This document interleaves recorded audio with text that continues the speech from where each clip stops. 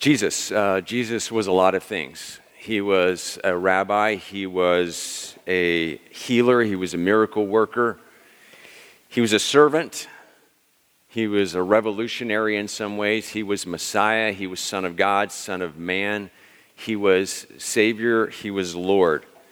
And he was also, in the midst of all of that, a storyteller, and he was a magnificent storyteller. And one of the ways that Jesus told stories was using parables, and we're going to look at one of Jesus' parables together this morning, a parable that's familiar to most of us. Before we do that, though, as we always do, let's pray together.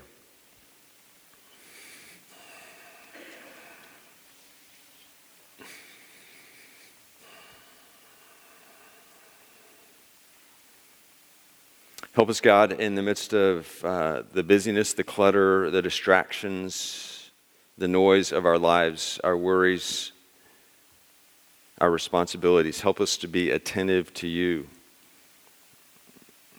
Attentive to you generally in our coming and going, but particularly attentive to you now and attentive to your word. Give us eyes that are able to see and hearts that are good and fertile soil to receive your word. Grow within us things that bring you glory and bring us joy. I pray and ask that as my words are true to your word, that they be taken to heart. If my words in any way deviate from your word, may they be quickly forgotten. We pray in Christ the Lord. Amen. So reading from the Gospel of Luke this morning, chapter 8, beginning at verse 1, listen closely. This is the word of God.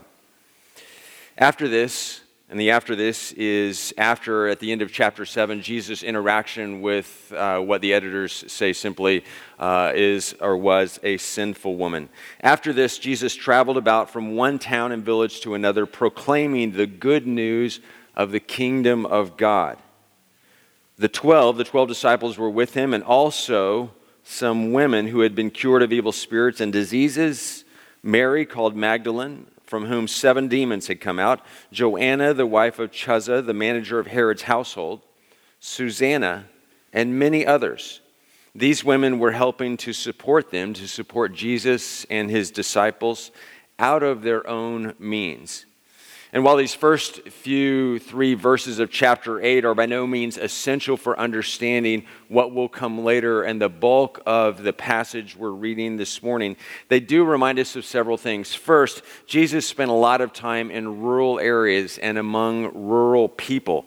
Second, the initial and continuing primary focus of Jesus and his ministry, and particularly his preaching, was the good news, or the gospel, the good news of the kingdom of God, which he had ushered in and was ushering in, and which was presently available in and through him to his hearers right then. And then third, women, including women who had been healed by Jesus and some women who were in prominent positions. Women were instrumental in supporting Jesus and his disciples and their ministries from very early on, despite the fact that women in that time were not normally held in high regard by the institutions of culture and religion of their day. But Luke wants us to be sure in this transition and before this parable that his readers understood who Jesus was with and the nature and the character of this kingdom that he was so interested in proclaiming. Verses 1, 2, 3. Now verse 4. While a large crowd was gathering and people were coming to Jesus from town after town, in other words, through these rural areas where there was certainly much farming, Jesus told this parable. A farmer went out to sow his seed. As he was scattering the seed, some fell along the path. It was trampled on, and the birds ate it up. Some fell on rocky ground, and when it came up, the plants withered because they had no moisture. Other seed fell among thorns, which grew up with it and choked the plants. Still other seed fell on good soil. It came up and yielded a crop, 100 times more than was sown. When Jesus said this, he called out, "Whoever has ears to hear, let them hear." His disciples asked him what this parable meant. He said, "The knowledge of the secrets of the kingdom of God has been given to you, but to others I speak in parables so that," and now Jesus quotes from Isaiah 6, "though seeing they may not see, though hearing they may not understand. And it sounds from those words Jesus quote from Isaiah, that Jesus doesn't want his disciples to understand the kingdom of God. But that, on the other hand, doesn't sound like Jesus, who in every way is interested in his hearers and his disciples understanding his kingdom. So we find ourselves looking for other explanations. In the parallel passage in Matthew's gospel, Jesus seems to be saying that he speaks in parables because people could not rightly see or understand, rather that in order that they not see or understand. Or Jesus may be saying that people's lack of understanding is not the reason for his teaching in parables, but instead simply the result of it. Or what Jesus might most likely mean is that people's minds and hearts have become so dull and blunted, which happens so much in our public life today in our world, doesn't it? Become so blunted that when God's truth comes to them, they cannot see it, which is not God's fault. They have simply become so mentally lazy, so blinded by prejudice, so stuck in their own worldview, so unwilling to see anything they do not want to see, that they have become incapable of assimilating God's truth. And yet Jesus goes on to explain his parable to his disciples because they ask. Verse 11. This is the meaning of the parable. The seed is the word of God. Those along the path are the ones who hear, and then the devil comes and takes away the word from their hearts so that they may not believe and be saved. This is the mission of the devil. Those on rocky ground are the ones who receive the word with joy when they hear it. But they have no root. They believe for a while, but in the time of testing, they fall away. The seed that fell among thorns stands for those who hear, but as they go on their way, or they are choked by life's worries, by riches and pleasures, and they do not ever mature. But the seed on good soil stands for those with a noble and good heart, who hear the word, retain it, and by persevering, produce a crop. And over the last 2,000 years, there have been two primary general ways in which scholars and students of the Scriptures have understood this parable, which is part of the brilliance of Jesus' parables, that they have multiple layers or ways of being understood. And the two ways that this parable have been understood are descriptive and prescriptive. Now, first, descriptively, the parable functions as encouragement to Jesus' earliest disciples who in their ministries did what Jesus said. They went out and they preached and they sowed seeds of God's word, Jesus' words. And Jesus sent them out to do this, announcing the kingdom of God in their midst, available to all. And some people responded. And some people didn't. Some people's hearts seemed like hard-packed paths, and others were remarkably receptive. And they experienced, the disciples did, everything in between, and for all sorts of different reasons. And Jesus' parable declares that such was to be and should be expected. That's just how things are. That's how people are. The varying degrees of people's receptivity to the good news was not about how it was sown by the disciples, Jesus declares. So liberally, Jesus paints a picture of just throwing seeds everywhere one can. But the variety of responses was due to the variety of states of people's hearts and minds, rather than some failure or inadequacy on the part of the sowers, Jesus' disciples. And don't we sometimes tend to think if there is failure in ministry, it is all our fault. But Jesus' message to his first disciples and then to the early generations of Christians who were the first to read Luke's words, and to you and me as well, is to simply sow, to spread the word of God, to hold God's word before people, which is what we heard Paul telling or encouraging Timothy to do last week in that passage of Scripture. This is our job. May we do it with grace. To such we are called. Some people will respond. Many people will not. That's not on us. So do not be discouraged. Jesus is simply describing, descriptively, how things are. Do not be discouraged. Do that to which Jesus calls us. And then there is a prescriptive understanding of this parable that essentially encourages the hearer to be good soil. Inasmuch as it is up to the individual or up to oneself, be receptive to God's word in one's life. And be aware of the things that harden one's heart. I'm going to say that again. Be aware of the things in your life, in one's life, in our lives that harden our hearts. Listen to your life. Be mindful. Be aware. Repeat. Look at someone next to you and repeat after me.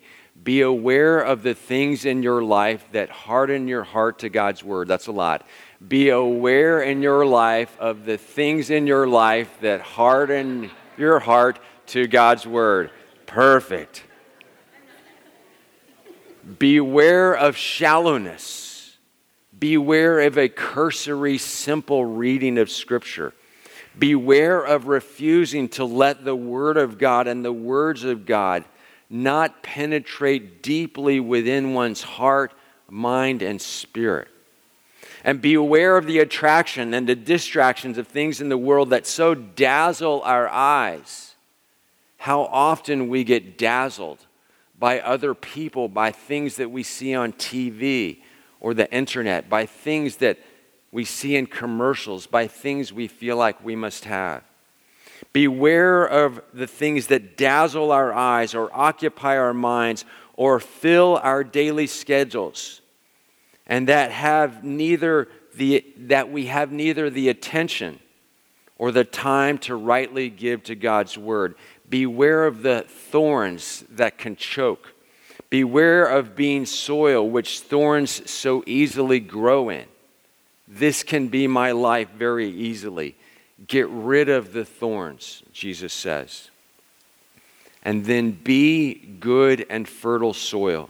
Inasmuch as it is up to us, as much as it is up to you, be receptive to God's word. Make this your prayer. Arrange our lives and arrange our minds and arrange our hearts so that we are receptive soil.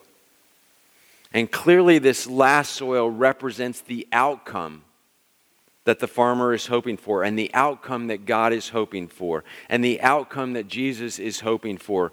Good soil, good heart, God's goodness in one's life. Jesus never says what kind of seed is being sown in his parable. Some people think it must have been corn. Why corn? Because Jesus says they had ears to hear. But the type of seed doesn't really matter.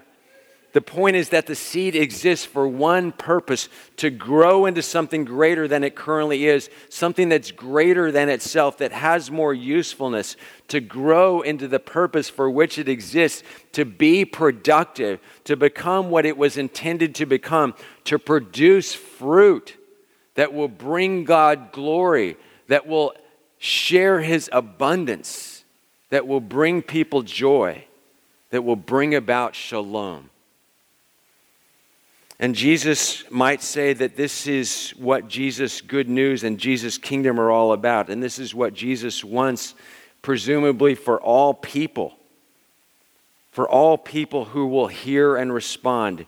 Goodness, rich in God's goodness, abundance, well-being, being well. Again, shalom.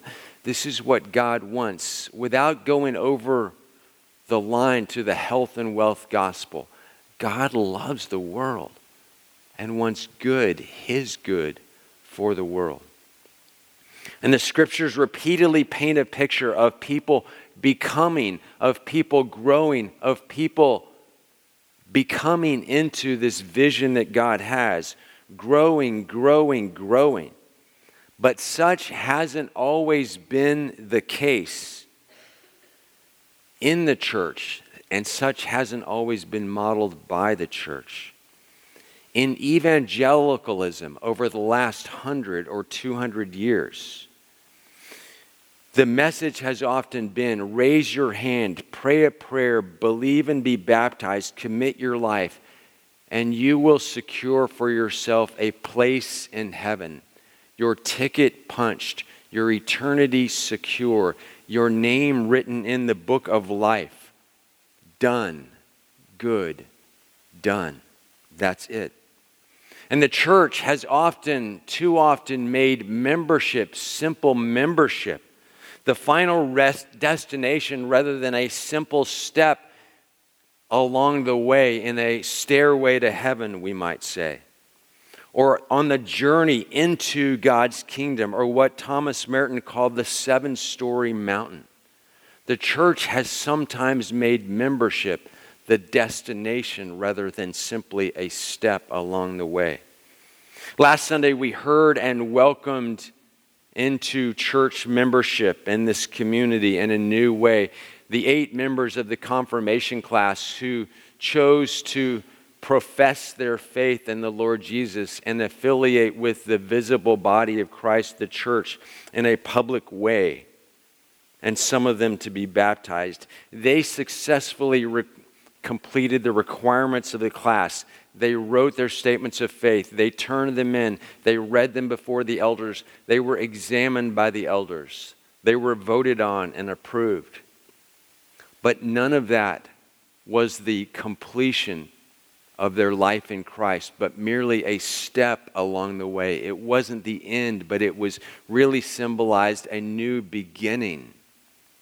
God calls us all along the way of our lives to grow, whether we are in 8th grade or 10th grade or 12th grade, or whether we are 30 or 40 or 50 or 60 or 70, 80 or 90.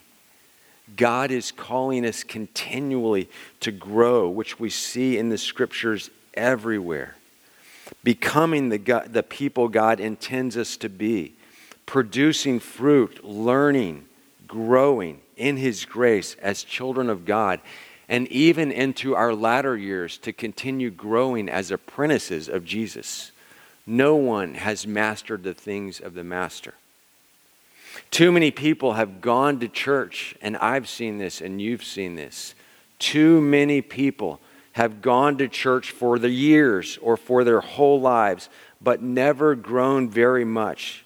What seeds have taken root in their lives have not gotten enough water or have been choked out by the worries of life and distractions. They are still small plants, not maturing in Christ, bearing little fruit. And yet listen to what Peter wrote in his 2nd letter, which is our memory verse for today. Make every effort to add to your faithfulness goodness, and to your goodness knowledge, and to knowledge self-control or self-discipline, and to self-control perseverance throughout all of the years of one's life and all of the struggles and challenges. And to perseverance, godliness. And to godliness, mutual affection. And to mutual affection, love. To your faith and your believing and trusting, add goodness and knowledge and self-control and perseverance and godliness or God-likeness and Jesus-likeness and love for one another and love for God. And again, the scriptures say here in a different way that our aim and our goal and the pinnacle of our faith, the Christian faith, is expressed in duty or obligation or religion. No, but in love. As being for other people, as having others' well-being in mind, in emptying oneself for others, in being devoted and committed to goodness, God's goodness for all people. Grow in that way, grow in that direction. Be the kind of soil, Jesus says, where that kind of growth can happen with God's grace. Described differently, Dallas Willard, in words that are printed on the cover of our bulletin this morning, has written this: spiritual formation, which is a lifelong journey, is the process through which those who love and trust Jesus Christ effectively take on his character, growth. When this process is what it should be, they increasingly live their lives as he would if he were in their place, growth continually. Their outward conformity to his example and his instructions rises toward fullness as their inward sources of action take on the same character as his, growth. They come more and more to share his vision, love, hope, feelings, habits, growth. This process of conformation, being conformed to the image of Christ, as we might more appropriately call it, is constantly supported by grace, and otherwise would be impossible, but it is not therefore passive. Grace is opposed to earning, not to effort. In fact, nothing inspires and enhances effort like the experience of grace. Yet it is today necessary to assert boldly and often that becoming Christ-like never occurs without intense and well-informed action on our part. This in turn cannot be reliably sustained outside of a like-minded fellowship. Our churches will be centers of spiritual formation or growth in Christ only as they understand what really does make for Christ-likeness and communicate it to individuals through teaching and example in a convincing and supportive fashion. A church, when it is functioning faithfully and well, will be a community not simply where people come and sit for an hour a week, but a community that encourages people to grow continually into the image and likeness of Jesus, and that supports them in that endeavor, that invites people into apprenticing with Jesus, that helps people train in Christ's likeness, which will eventually produce much fruit for the individual and for others whose lives come in contact with theirs. Among us are students whose dedication to their studies will get them into fine colleges and universities of which they and their parents will be proud. And among us are those whose rigorous discipline in college has opened doors for them in all sorts of jobs that have led them higher. And some of us have worked really hard in our lives to accumulate wealth. And others of us have spent thousands and thousands of hours in the gym or on the court or on the field, training to become high-level athletes and impressive physical specimens. But are there any of these things the crop the sower was seeking? Are any of these things the crop the sower was seeking and the outcome the Lord is after? We know how to train. We know how to work hard. We know how to be determined. But are these the things that God is after in us and for us? In the scriptures we read, "Be holy as God is holy, and be perfect in love, as your Father in heaven is perfect, having fully arrived in love." We read about walking in Jesus' steps and imitating Jesus, none of which we know from experience happens in a flash, but rather over time, especially as a person seeks to grow into the image and likeness of Jesus. And just as wisdom does not always happen just by age and aging and time, but rather is obtained by asking and seeking and through reflection and conversation and prayer and good counsel and experience, so also a person doesn't normally drift toward Christ's likeness, but rather moves in that direction, grows through responding to God's and participating with God in one's life. And so my question is for myself and for us, and coming out of this passage, how does that happen? How can that happen in our lives? We know that God initiates. He throws the seeds. And the first thing that we can do is to be receptive of heart. To be receptive of heart. Jesus said, the seed on good soil stands for those with a noble and good heart, who hear the word, retain it, and by persevering produce a crop. God scatters broadly, generously, liberally His word and His words, and those with good and receptive hearts are the ones who hear and receive that seed or those seeds, retain it and persevere, and then growth in Christ toward God. And what Willard calls spiritual formation begins to happen. I could give you 3 steps this morning, or 5 steps, or 10 steps, or 12 steps about how to do what we can do to make that happen. But I'm going to keep it really simple at just 1 step this morning. Are you hearing God's word, receiving it, and retaining it? Are you receiving God's word and retaining it? There is no substitute for this, I don't think. Jesus knew the scriptures inside and out. Jesus was always quoting scripture. He knew it, he studied it, he read it from the time he was a boy and over the course of his life. He was immersed in God's word. In his own words, man does not live by bread alone, but on every word that comes from the mouth of God. And admittedly, it is possible to know the Bible academically, clinically, scholarly, intellectually, without it ever penetrating one's heart. This happens, but for those with good and noble hearts who eagerly and gladly receive God's word, God can and will do amazing things in one's life, one's heart, one's mind, in one's home. Receive and retain. Every Sunday this year, you have been offered a small card on the way out of the sanctuary, on which is written usually one verse that circles back to the theme or the subject of the sermon or the message that morning, as you will this morning.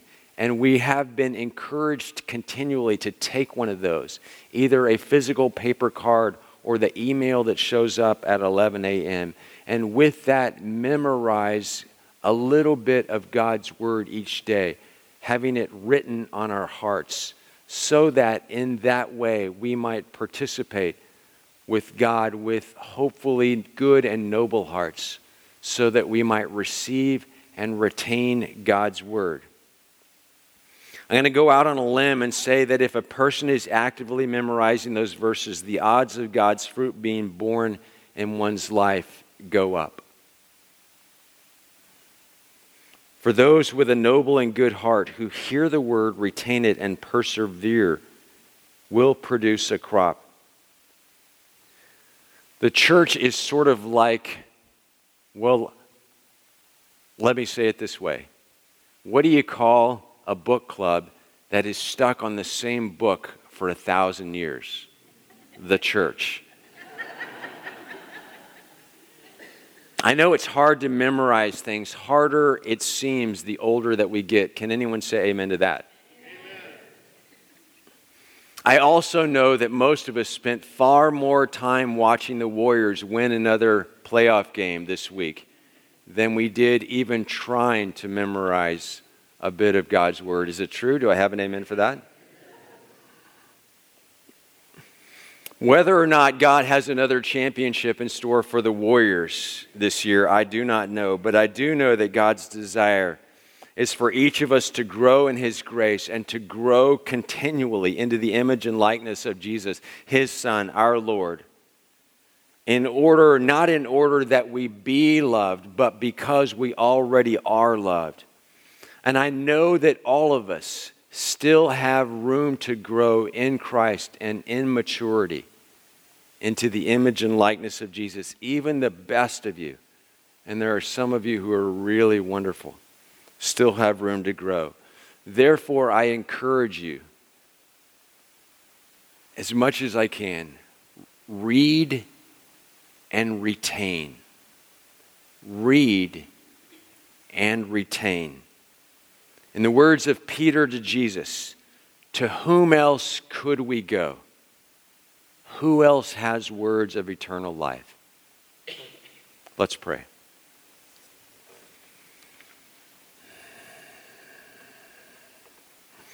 God, as the rain comes down, we're reminded of your grace coming down on the evil and the good alike. You've been good to all of us. You are gracious toward all of us. It also reminds us of the way that you have scattered seed and the way that you water it. Liberally, generously, broadly, making it available to all of us. By your grace, give us hearts that are receptive to your word. Help us to retain your word and help us to persevere in it so that through it there might be produced by your grace a crop that brings you glory and that inspires and perpetuates your kingdom and that brings your people great joy. May this be so. Amen.